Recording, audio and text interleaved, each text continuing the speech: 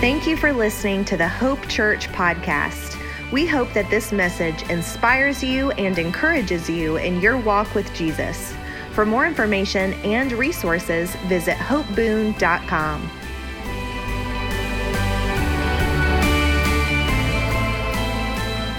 Praise the Lord. What an awesome time in the presence of God.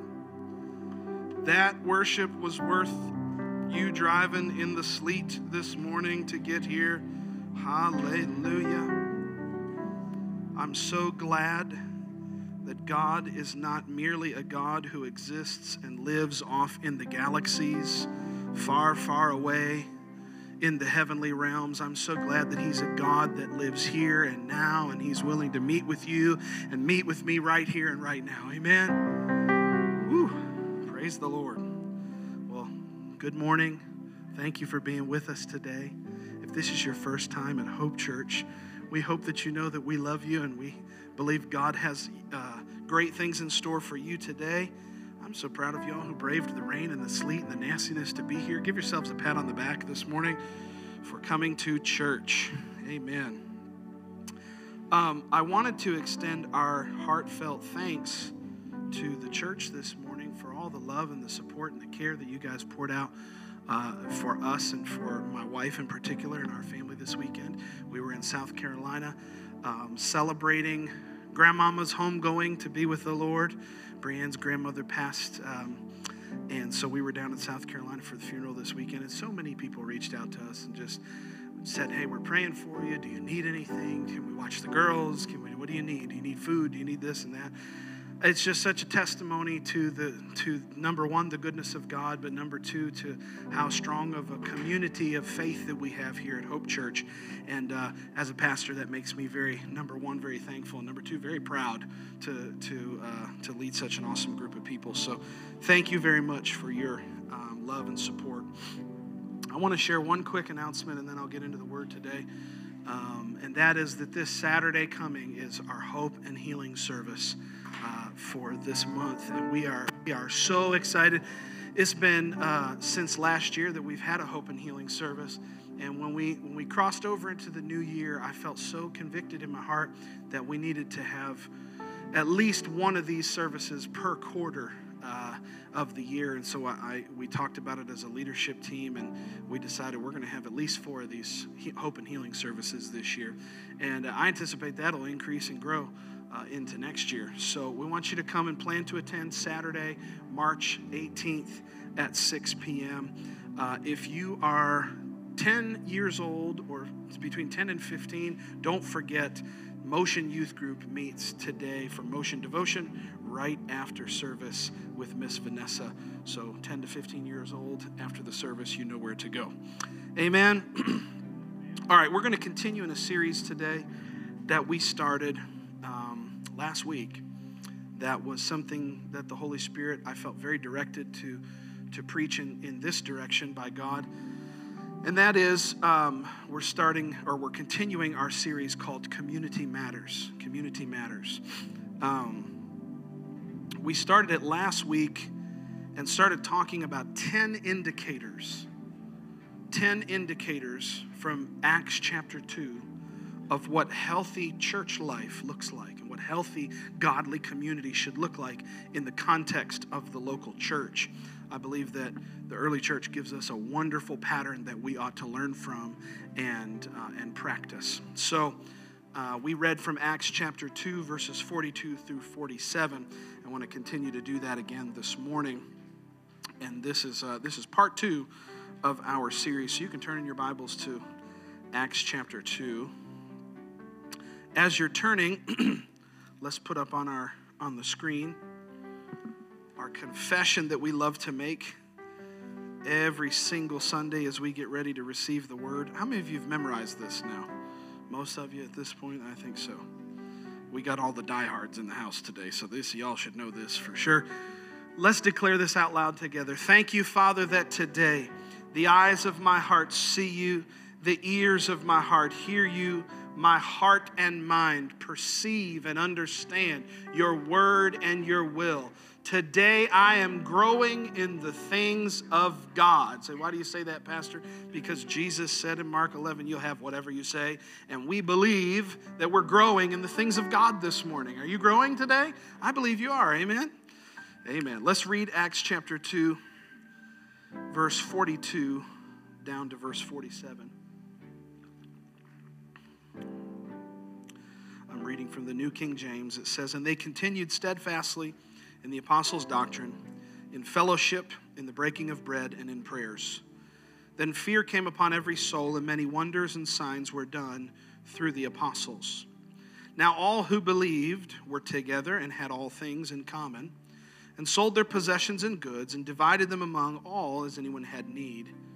So continuing daily with one accord in the temple, and breaking bread from house to house, they ate their food with gladness and simplicity of heart, praising God and having favor with all the people. And the Lord added to the church daily those who were being saved. Again, the title of the message is, or the title of the series is Community Matters. I believe that God created us to live together as the body of Christ. That we're not supposed to live in isolation from one another, but that our lives are supposed to be entwined together. Like the book of Ephesians says in chapter 4, that we're joined and knit together by that which every joint supplies. The body of Christ is like a tapestry, and each person has their place in that tapestry. Each thread needs to be exactly where it should be for the tapestry to make sense. And I believe that as we are called into the body of Christ, we're called to live together in relationship and community with one another. So that's what this series is all about. It's more practical, I think. If you've been at this church for any length of time, you know how I like to preach. And I like to do books of the Bible and series and tackle topics and things like that. This is more of a practical series. So I want it to minister to you on a practical level, okay? But we're looking at 10 things this morning. 10 things that come out of this passage. I'm going to read them to you quickly, and then I'll do a minute of review from last week. But these 10 things jump out of this passage that we just read. Number 1, the preaching of the Word of God. Number 2, fellowship, which is what we're going to talk about today. Number 3, eating together, breaking bread together. Number 4, prayer. Number 5, reverence for God. Number 6, miracles. Number 7, radical generosity. Number 8, contentment. Number 9, favor. And number 10, growth by salvations. All 10 of these things are present in those few verses that we just read, and they were present in the early church, and I believe they need to be present in our church today. Amen? Isn't that good? Let's pray. Father, we thank you today for your word. Thank you that the Bible says the entrance of your word gives light. Lord, I thank you for truth and wisdom, for revelation knowledge that comes out of the scripture today that speaks to our heart. Holy Spirit, we give you our ear this morning, and we ask you to speak your wisdom into our hearts that we might grow and be transformed. Thank you, Lord, that everything that we can trust, everything that comes out of your word this morning. We choose to believe it today in Jesus' mighty name. Amen and amen. So, 10 things that come out of this passage in the book of Acts. Last week we talked about the preaching of the word, continuing steadfastly in the apostles' doctrine. So let me take just 2 or 3 minutes to review that, and then I'll spend the next 2 hours talking about the rest of the passage. Thank you for those laughs. Amen. Just quick review. Amen. Oh. It doesn't come to me as a surprise that this is just quick review from last week, this detail of God's word comes at the very beginning of this passage. That they continued steadfastly in, firstly, the apostles' doctrine. We said that God's word and the value of God's word can never be overstated. We don't have a Christianity apart from the word of God. You know, you don't even know of the existence of God apart from his word. That's what the Bible says. Amen. You and I, we don't even have any frame of reference. We don't have access to God apart from his word. So the value of his word can never be overstated, and it's not a surprise to me that it's mentioned first here in this passage. God's word, no matter what context you deliver it in, is the basis for all healthy and sound life. Amen. No matter what context. In fact, I'm prone to believe that the darker the context, the brighter the light of the word shines. The darker the situation you bring God's word into, the more impact it's allowed to have and it's able to have. We made a few statements about God and his word. We said God and his word are inseparable and completely entwined. In fact, to have God's word in a subject or in a matter is to have God in that matter. When your life gets crazy and sideways, you need the word of God, because to bring the word of God into your sideways life is to bring God into your sideways life. Amen? When things start coming apart, don't panic. Go to the scripture. Let God begin to speak to you from his word. Amen? We said that God's word is the final authority. We said that his word is alive, it's living, and it's powerful. The scripture says it's sharper than any two-edged sword. God's word is eternal. It's going to outlast everything that you see. Amen.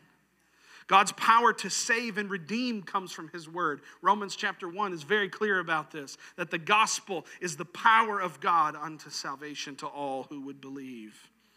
Lastly, we said that God's word is the source of direction for our lives. You don't need to take direction from Instagram. You need to take direction from the word of God. Amen? That's good.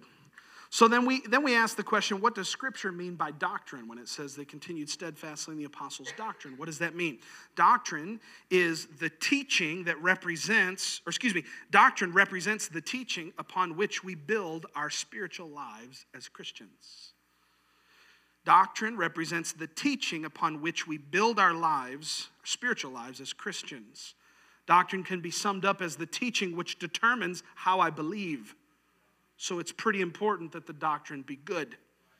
If how you live is based on what you believe, then what you believe ought to be based on something true and good and from the Word of God. Amen. So that's why we judge doctrine. We examine it in the light of God's Word to see if it's true, to see if it is so. And then we said because it's so foundational and true and important in our lives that we value a couple things in our church with regards to teaching. And number one is that we value Scripture over opinion. Amen? We value Scripture over opinion. What God thinks on a subject is more important than what you and I think about it. Amen. That was a good place to say amen, yes. And then we also value substance over style. Style's important, and I love good style, believe me. I spend probably more time than I need to obsessing over stylish things.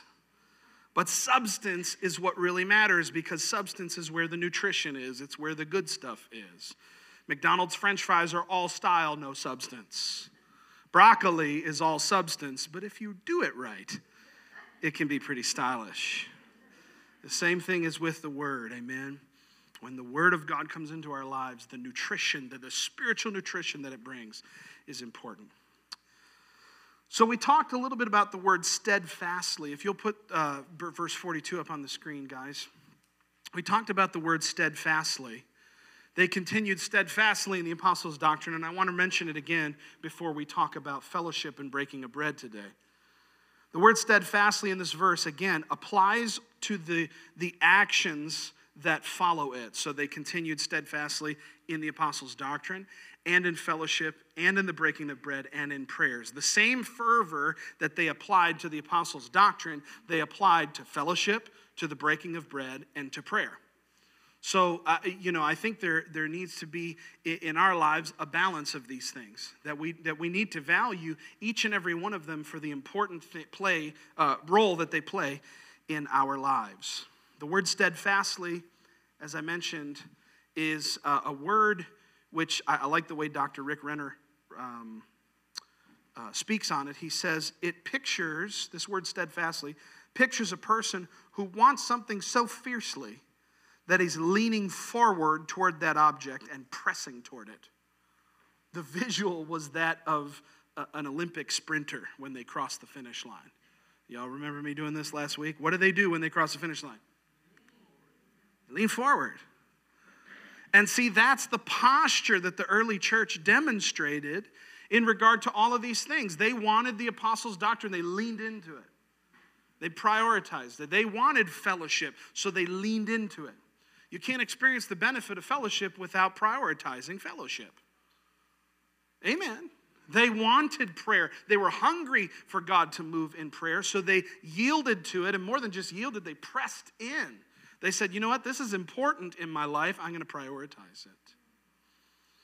The same pressing and prioritization that the church demonstrated toward doctrine, they also have for fellowship, breaking of bread, and prayer. So let's talk about two of these components today.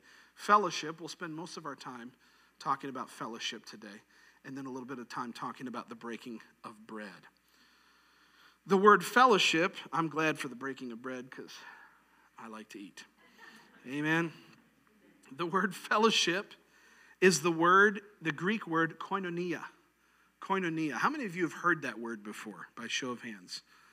Guys, everybody on this side of the room, you got some catching up to do, because so many more people on this side of the room have heard of koinonia. You guys get a gold star, okay? Everybody here. No, the word koinonia means simply fellowship, association, community, communion, joint participation. Let me read that to you again. If you're taking notes, you may want to write these down. Koinonia, where it says fellowship. The word koinonia means fellowship, association, community, communion, and joint participation. Remember joint participation for later, because that one's going to come back up again. Koinonia is a very, very special Greek word. In fact, when I was preparing for this, I thought to myself, I don't know if I'm going to be able to preach for 40 minutes on the word koinonia. I may have to lump a few of these other words like breaking of bread and prayer, and maybe have to go into the next verse just to cover my time. And then I started diving into the word koinonia, and I thought, one Sunday's not enough. Because this word is so rich with biblical truth, and it's so valuable to what you and I experience in our daily lives as Christians. To live without koinonia is to live missing out on half of what God has for your life. You can have a dynamic prayer life by yourself and touch no one for the sake of the kingdom of God. You can be a hermit and live in a cave and enjoy all of the rhapsody and ecstasy with the Holy Spirit that you can possibly have, and it does no good to the body of Christ. We weren't called to be hermits. We weren't called to be hermit crabs. Some people are just crabs. They're not even hermits. The more hermit you are, the more crab you become. Amen. Amen. That sounds like a book, doesn't it? We need to write that, just a short book. No, listen, to miss out on koinonia is to miss out on a huge portion of your spiritual life and spiritual development in relationship to the kingdom of God. We're not called to isolate. So this word, again, let me give you the definition, and then I'll give you the definition of the root word. It makes it even bigger. The word koinonia means fellowship, association, community, communion, joint participation. This word comes from the Greek root koine or koinos. And the word koine means common, or get this, belonging to the generality. Belonging to the generality. This word describes something that was totally common, belonging to and shared by everyone. This word koine describes something that was totally common and belonged to and was shared by everyone. Like oxygen. Nobody owns it. Right? Anybody got a corner on the market for oxygen? No. It's everywhere, and it's available to us all the time. And guess what? You can have as much as you want, and you won't be taken from anybody else. Like oxygen, koinonia represents something that was equally available to everyone and owned collectively by everybody. It's such a profound word. I'm telling you, this snuck up on me how deep this was. I didn't realize what I was getting into when I studied this word. It's such a profound word that it actually is used to classify the language of the New Testament. I don't know if you knew this or not, but the Bible wasn't just written in Greek, it was written in Koine Greek. It was the everybody language. It was the common language that everyone who was a part of the Roman Empire at that time understood. No matter where you were I wish I had a map of the Roman Empire that I could show you, but no matter where you were in the Roman Empire, you knew and understood Koine Greek. It was the language of the people. It was available and owned by everybody. So that when God decided it was time to inspire men to pen the Bible, he did so in Koine Greek, so that everybody could understand. The fact that Luke uses the word koinonia to describe life in the church is incredibly insightful and very descriptive and tells a big story in and of itself. If you were a rich aristocrat, you spoke Koine Greek.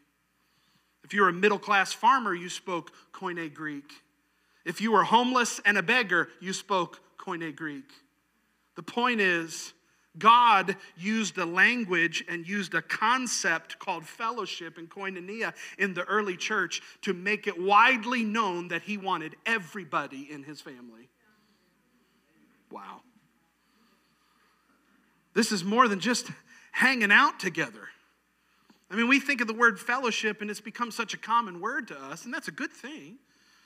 But we kind of relegate it and dumb it down to just, well, Earl and Polly and Merv, they come over on Tuesdays and we play canasta. Well, it's more than that. It's a little more than that. It's about sharing life together. It's about sharing life together. I always think back to where I grew up in New York, and you've heard me talk about sitting on my grandmother's porch in the summertime, and the whole neighborhood came out. And everybody walked up and down the street, and you knew everybody's name, and, it's kind of like Cheers. Everybody knows your name, and you could wave, and you would see people and it was just every day was just in this big thing called community. And what it was it's a picture of the way that the body of Christ is actually supposed to function. Life becomes a shared experience. If you go down to verse 44, you see these words. Now all who believed were together, and they had all things in common. In common, it's the same word, koinonia. Same word, koine. They had everything in common. They were all together all the time. See, we talk about how we want it to be like it was in the early church. God, would you pour out your Spirit and move like you did in the early church? Be careful what you ask for. Those folks went to church every day and they prayed and they spent time in the presence of God constantly. Amen. They were always together. And life became a shared experience. We embrace our need for one another. It's not that we forego and let go of our sense of individuality. You're still the individual, the unique person that God has called you to be. It's just that you have a place in the body of Christ, and it's important that you find and occupy your place in God's body so that the whole thing can work together the way that it's supposed to. It's like the many moving parts of a car or the many moving parts of your body. When one thing's not in the place that it's supposed to, the whole body suffers. That's what Paul talks about in 1 Corinthians chapter 12. The whole body suffers when we're out of place. I mean, if Frankie was to be up here and I was to ask him to play the piano and all 10 of his fingers decided to go on strike because they were offended because he didn't, love on them the way he was supposed to, or I don't know, maybe you didn't clip your nails the way you were supposed to. I don't know. But all of a sudden, all 10 of your fingers went on strike. Guess what happens? He doesn't play the piano. You don't get blessed. When something is out of place or not working, it hinders the whole thing. So we don't abandon our sense of individuality, but we embrace our need for one another, and we let go of isolation. Let go of isolation. How many introverts in the room? Anybody care to raise their hand if you're introverted? All right, okay, this message is challenging to you. I'm just going to tell you right now. If you're watching us online and you're an introvert, sorry, I'm not sorry. Listen, Isolation is the enemy of what God wants to do in your life. What was one of the first things that God said when he created man? He looked at Adam, he saw his perfect creation, and he saw Adam, the crowning achievement of all of it, and he said, boy, this is great. It's not good for that guy to be alone, though. All of this is just the way I wanted it. But that guy needs some help. Husbands, you need some help. Amen. All the wives, amen. That's right. Hallelujah. Amen. That's right. Glory to God. Praise God. Marriage is important. Amen. But no, we're not supposed to isolate. Listen, let me tell you something. Isolation, you want to know what it does? Gives your ego an opportunity to run wild. Let me say it again for the people in the balcony. Isolation gives your ego an opportunity to just run wild. Be wary of the person who seems to have no time for koinonia, for fellowship. Why? Because pride and selfishness flourish in isolation.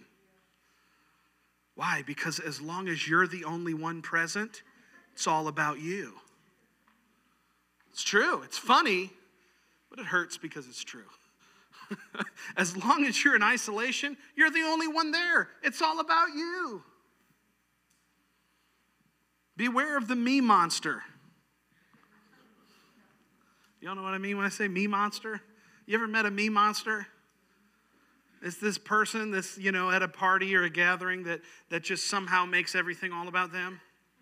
The me monster. You sitting talking with your friends. Oh, my wife and I, we had a lovely meal the other day at Vidalia. Oh, Vidalia, yeah, I love that place. Yeah, that's awesome. I know the owner. Yeah, I was the one that helped him write the menu. I was there the day that he decided he was going to do it. Yeah, I'll tell you what, I've had some of the best meals of my life over Vidalia. I love that place. Yeah, Tommy, the bartender, yeah, I know that guy. We go way back. Yeah, he's really fantastic. My kids, they're in better schools than you are because they're better than you. I keep a fleet of cars in Zurich because I want to just make sure that I have a road, something to drive, and I and me and I and me and me and I and my. You know what I'm talking about? Me monster? That's a person that loves the sound of their own voice. Watch them close. Chances are they love their isolation. Listen to what Proverbs 18:1 says. A man who isolates himself seeks his own desire. What is the result? He rages against all wise judgment. Do you want to know one of the reasons that God created fellowship was to ensure that you don't get enamored with you? Amen. It's true. One of the reasons God created this koinonia is so that we don't get enamored with ourselves.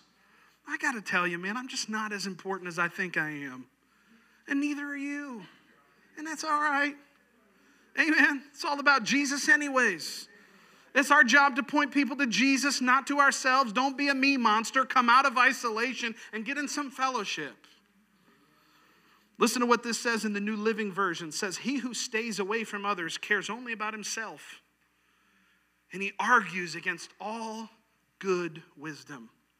I like it in the Message Bible. It says, loners who care only for themselves spit on the common good. Ouch. Ouch. What's the point? The body of Christ is better when we're together. Amen. Listen to Ecclesiastes chapter 4, verses 9 through 12. I'm going to read this to you from the Message Bible. Listen to how much better we are together. Are you ready? It's better to have a partner than to go it alone. Share the work, share the wealth. And if one falls down, the other helps. But if there's no one to help, it's tough. Two in a bed warm each other. Alone, you shiver all night. This one got me. By yourself, you're unprotected. With a friend, you can face the worst. Can you round up a third? A three-stranded rope is not easily snapped. Wow. Look at what community and fellowship and koinonia does for our lives. You can't face life alone. You were never designed to. God doesn't want you to. Find your friends. Find the people who you can be around, that you can entwine your relationship and your life with, that will help you to weather things when it gets bad. When there's biblical fellowship, my wins become your wins. My burdens become your burdens. Your victories become my victories, and your burdens become my burdens. Our triumphs are not celebrated alone. Neither are our failures. Neither are our bad moments. Koinonia means we're not going to let you celebrate alone, and we're not going to let you suffer alone either. Hallelujah. It's no longer just me and mine. It's all of us together. It's fellowship. It's the weaving and entwining of our lives. I told you this word was loaded. It's no longer just us, just me. It's all of us together, looking for one another's needs, celebrating one another's victory, living in community. Anything less is just communism. Amen. Anything less is just communism. It's just man-centered, prideful communism, and we know that doesn't work. I like to call this kingdomism, not communism. Why? Because Jesus is at the center of it. And when he's at the center of it, everything just works together. It's almost like Romans 8:28 is true. All things work together to good for them that love God and are called according to his purpose when he's at the middle of it. Now let's zoom the lens back even farther. Can we do that? Why was this word koinonia and this concept of fellowship so significant, and I believe even mind-blowing to an individual in the first century? Think about the context of the passage that we read. It's in the first century. It's in the Roman Empire. Why was this word and this idea of koinonia so significant? Well, the Roman Empire, which at that time covered the known world, was pagan. Okay? Living at that time meant that you were pagan and worshipped many gods depending on your flavor of paganism. Maybe you were Roman by birth, and so you believed Roman mythology and you were a Roman pagan. Maybe you were Greek by birth and you believed in Zeus and Greek mythology. Maybe you were a Gaul and you came from France and you believed some other paganism. Maybe you were, I don't know. There's all kinds of pagans in the world at that time. But the world was far more religious and more spiritually attuned then than it is now. Far more people then believed in supernatural things and beings beyond themselves. So everybody was either one of two things. You were either pagan or you were Jewish. I mean, Islam really hadn't come around yet. That was still about 700 years away. And really the only two factions that existed were some brand of paganism and Judaism. Until Jesus came along and changed everything. So the idea of koinonia or common fellowship didn't exist in the religious world at all, because both pagans and Jews had religious hierarchical orders which never mixed. The high priest at the temple in Jerusalem never mixed with the common people. The priests in the temple of Diana had no time for the commoner. So there was a huge schism, there's huge divides in the hierarchical order of world religion in that time, which meant that your personal value and your place in society was often connected to your rank or your status, religiously speaking. Y'all follow me? All over the Roman Empire, pagans groveled in temples before a host of angry deities trying to appease them and be spared of their wrath. Jews made pilgrimage to Jerusalem on high holy days to sacrifice to God, but were always held at arm's length, separated from their God by altars and the priesthood of the Levites. Yet in Romans 1:16, Paul boldly declares how the gospel changes all of that. He says the gospel of Jesus Christ is the power of God to save everyone who would believe. It's koinonia. It's koine. It's It's God made available to the world. Christianity stormed into the first century by offering the believer in Jesus equal footing in the same family. It was no longer the high priest who went into the Holy of Holies on my behalf. I didn't talk to God through a string of mediators. It was now Jesus who was both high priest and sacrifice, who took his very blood into the Holy of Holies in heavens and poured it out on the mercy seat on my behalf, that now you and I didn't have to go through a priest, didn't have to go through a ritual. All we had to do was come boldly, as Hebrews 4 says, before the throne of grace, to obtain mercy and find grace to help in time of need. Jesus made God accessible to everyone. Koinonia. God could now be discovered and accessed by anyone at any time because of the blood of Jesus. Are you willing to believe in the name of Jesus? Good, there's room for you in the family. And I believe this blew the minds of first century people. They never could even fathom a God that would be that approachable. In fact, this idea of koinonia is perfectly expressed in Jesus' action of coming to earth. I told you this word, there's so much more in it than I ever thought. This idea of koinonia perfectly expressed in Jesus' action of coming to earth. John 1:14 says, the Word became flesh and what? Dwelt among us. Koinonia. Among us. And we beheld his glory as of the only begotten of the Father, full of grace and truth. Philippians chapter 2, verse 7 says that he humbled himself and came to this earth in the likeness of man. Koinonia. It must have blown the minds of the first century person. Imagine a God who would become like one of us so that we could become like him. It's the ultimate fellowship. It's the ultimate invitation to all who would believe. It's so much more than getting together for movie night. It's so much more than just getting together to have coffee. Don't get me wrong, I love it.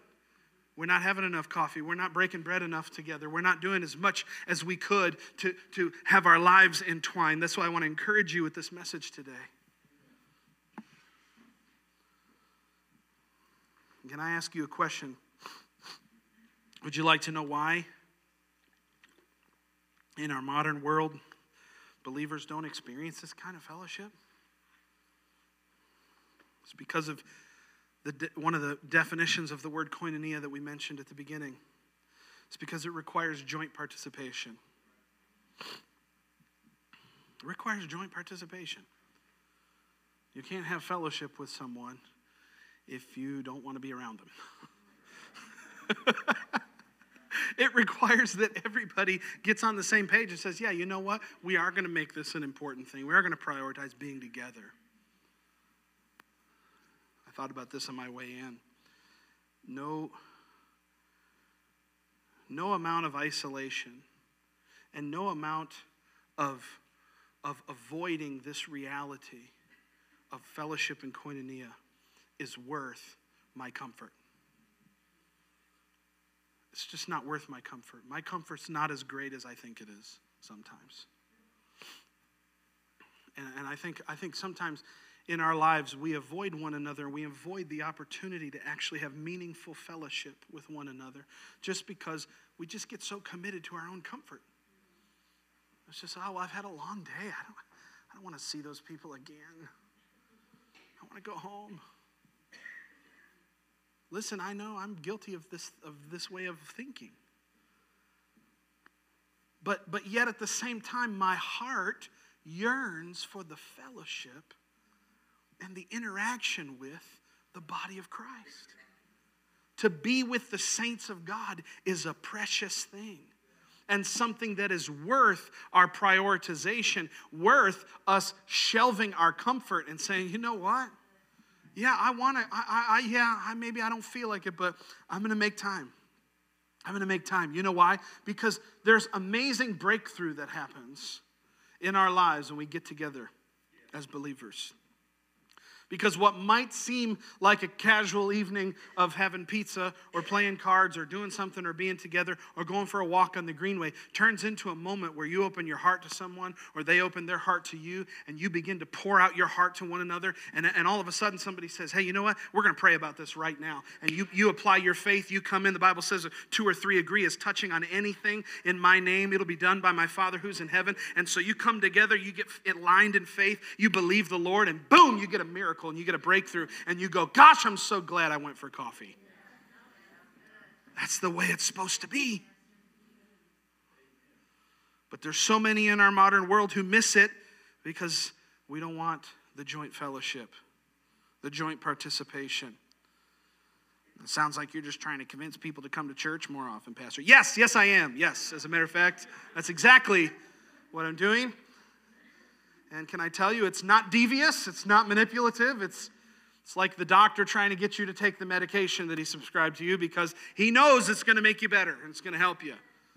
I'm trying to manipulate you into having more fellowship. No, I'm not, but you get it. I'm trying to convince you of the importance of fellowship.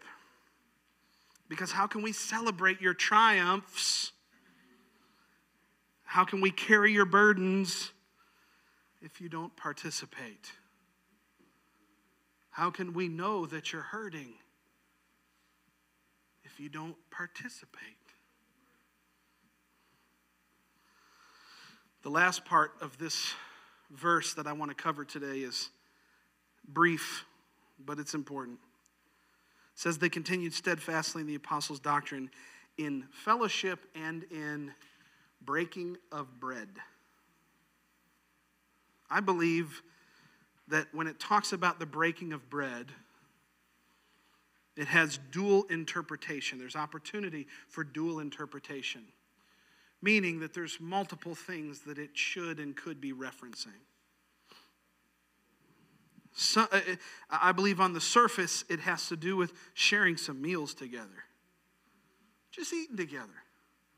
I said this a couple weeks ago. Who thought that just getting together to eat could be spiritual? This is like my favorite verse in the Bible. Just to get together, Frankie, and let's have pizza. Why? Because. Why? He said Pizza Hut. Yeah, we'll talk about that in a minute. Anyways, I'm with you. I'll go there. No, who would have thought that potlucks could be so spiritual? Well, they are. And listen, anything is spiritually redeemed when God gets in the middle of it. I mean, digging ditches in the backyard can turn into a revival if the people are hungry for the Lord. It doesn't really matter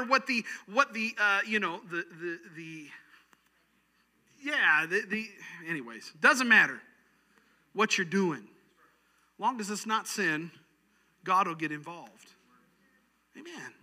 So I believe that this is, number one, kind of on the surface, talking about eating together and being in one another's homes. In fact, if you go down to verse 44, we read it. It says they believed together and had all things in common.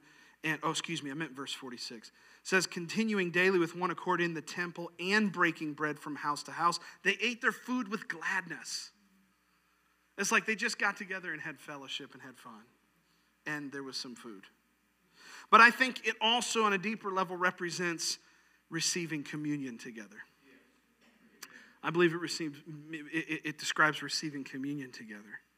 And this idea of communion, it merges and it marries so beautifully into this idea of fellowship and koinonia that we just talked about. Because what better way to koinonia, what better way to fellowship than around the body and blood of Jesus? What better way to gather all together on equal footing than around the table of communion? Because can I tell you something? Everybody looks the same at the cross. Everybody. Listen, when we hold the bread and the body and the blood of Jesus in our hand, the bread and the wine, we are doing that activity in remembrance of him. We are proclaiming, Paul says in 1 Corinthians 11, proclaiming the Lord's death until he comes again. We're specifically looking at the cross when we have communion. The resurrection is so important. The ascension is so important. The birth of Jesus is so important. But communion, for that moment that we take communion, we zero in on and we focus in on the cross. And can I tell you, there's no greater place of koinonia than at the cross of Jesus Christ. Because at the cross, we all look the same. All of our righteousness, the scripture says, is filthy rags. All of our need. Listen, you might have lived the most squeaky clean life that anybody has ever lived. It makes no difference when we're all at the cross together, because I need Jesus just as much as you need Jesus, just as much as the next one needs Jesus. You remember we talked about the justice, the scales of God's justice. Do you remember that? It was last year. And I did away with this misnomer, this idea that the scales of justice are, we put all of our good deeds on one side, we put all of our bad deeds on the other side, and we see if they balance out, and hopefully if they balance out, we'll have favor with God, right? That's the way a lot of people think. But that's not the way scales work. You put everything on one side, all the good, all the bad, all the indifferent, and you put God's perfection on the other side. And can I tell you that they never balance out? That's why you and I need Jesus on our side of the scale. Because at the cross, man, apart from the blood of Jesus, we look the same. There's fellowship, there's koinonia when we break bread in communion together. And the scripture says in 1 Corinthians 11, it says that when we do this, we're to examine ourselves. And most people assume that to mean that we examine all the bad things. You know, I come before the Lord and examine all the ways that I missed it, all the ways that I failed. That's the way most people think. I believe Paul is not saying that at all. I believe he's saying that when we come before the table of the Lord, we're to examine ourselves in light of the cross, in light of the blood of Jesus, in light of the fact that Jesus, when he gave up his life, uttered these words, "It is finished." And man, even though I came to the table with nothing, I leave the table with everything. Praise God, I'm in him. My life is hidden with Christ in God, and I'm not the same that I used to be. Now our koinonia means something. Before our koinonia, our fellowship was around the fact that we were broken and busted and without hope. But now, because of the blood of Jesus, our koinonia means we all together have equal access into the presence of Almighty God. Hallelujah. That's why we worship the way we do. That's why we sing the songs we sing. That's why we lift our hands. That's why we're demonstrative, because we're thankful. Man, I'm thankful. I'm thankful that I don't have to die and go to hell. I'm thankful that I get to serve the living God and he gets to live in me and I get to fellowship with him and have koinonia with my Father. Oh, man. It's no wonder the early church experienced what they experienced. It's no wonder they turned the world upside down, because they were so diametrically opposed to the culture. The culture that they were in couldn't be more different than the world that they had tapped into when they said yes to Jesus. And I'm here to tell you, it's the same thing for you and me.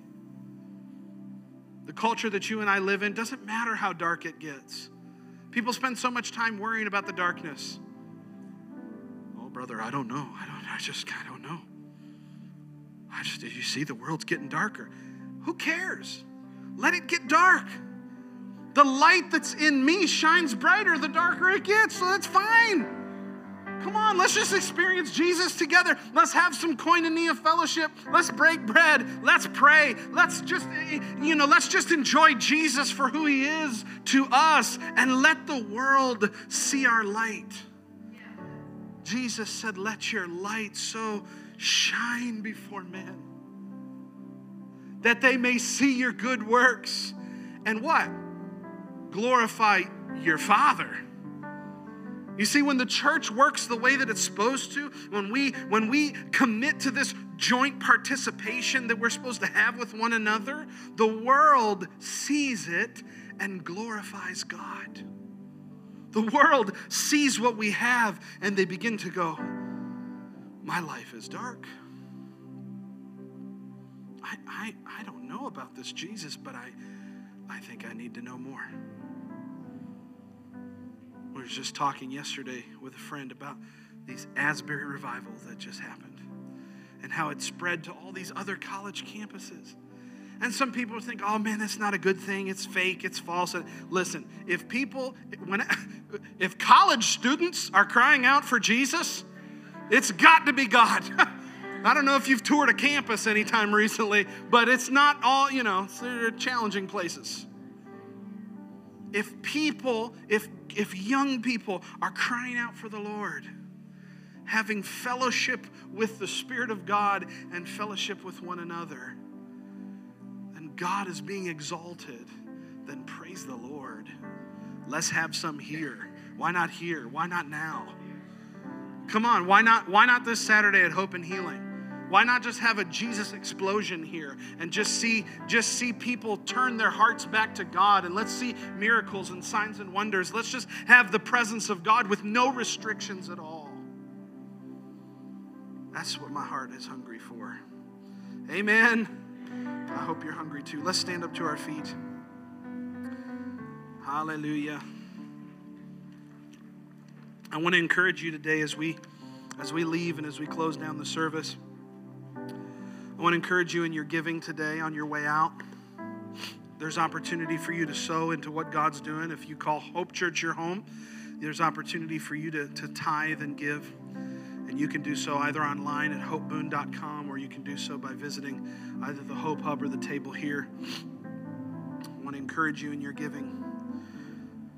The Bible says it's more blessed to give than it is to receive. Amen. And I'm here to tell you, Hope Church is strong and healthy, and we are moving forward in the purposes of God because of hungry, fanatical Christians like yourselves who are willing to come out when it's sleeting and raining and uncomfortable. Thank you for saying no to your comfort so you could say yes to Jesus this morning. I appreciate seeing you. Let's bow our heads and let's pray. Father, I thank you today.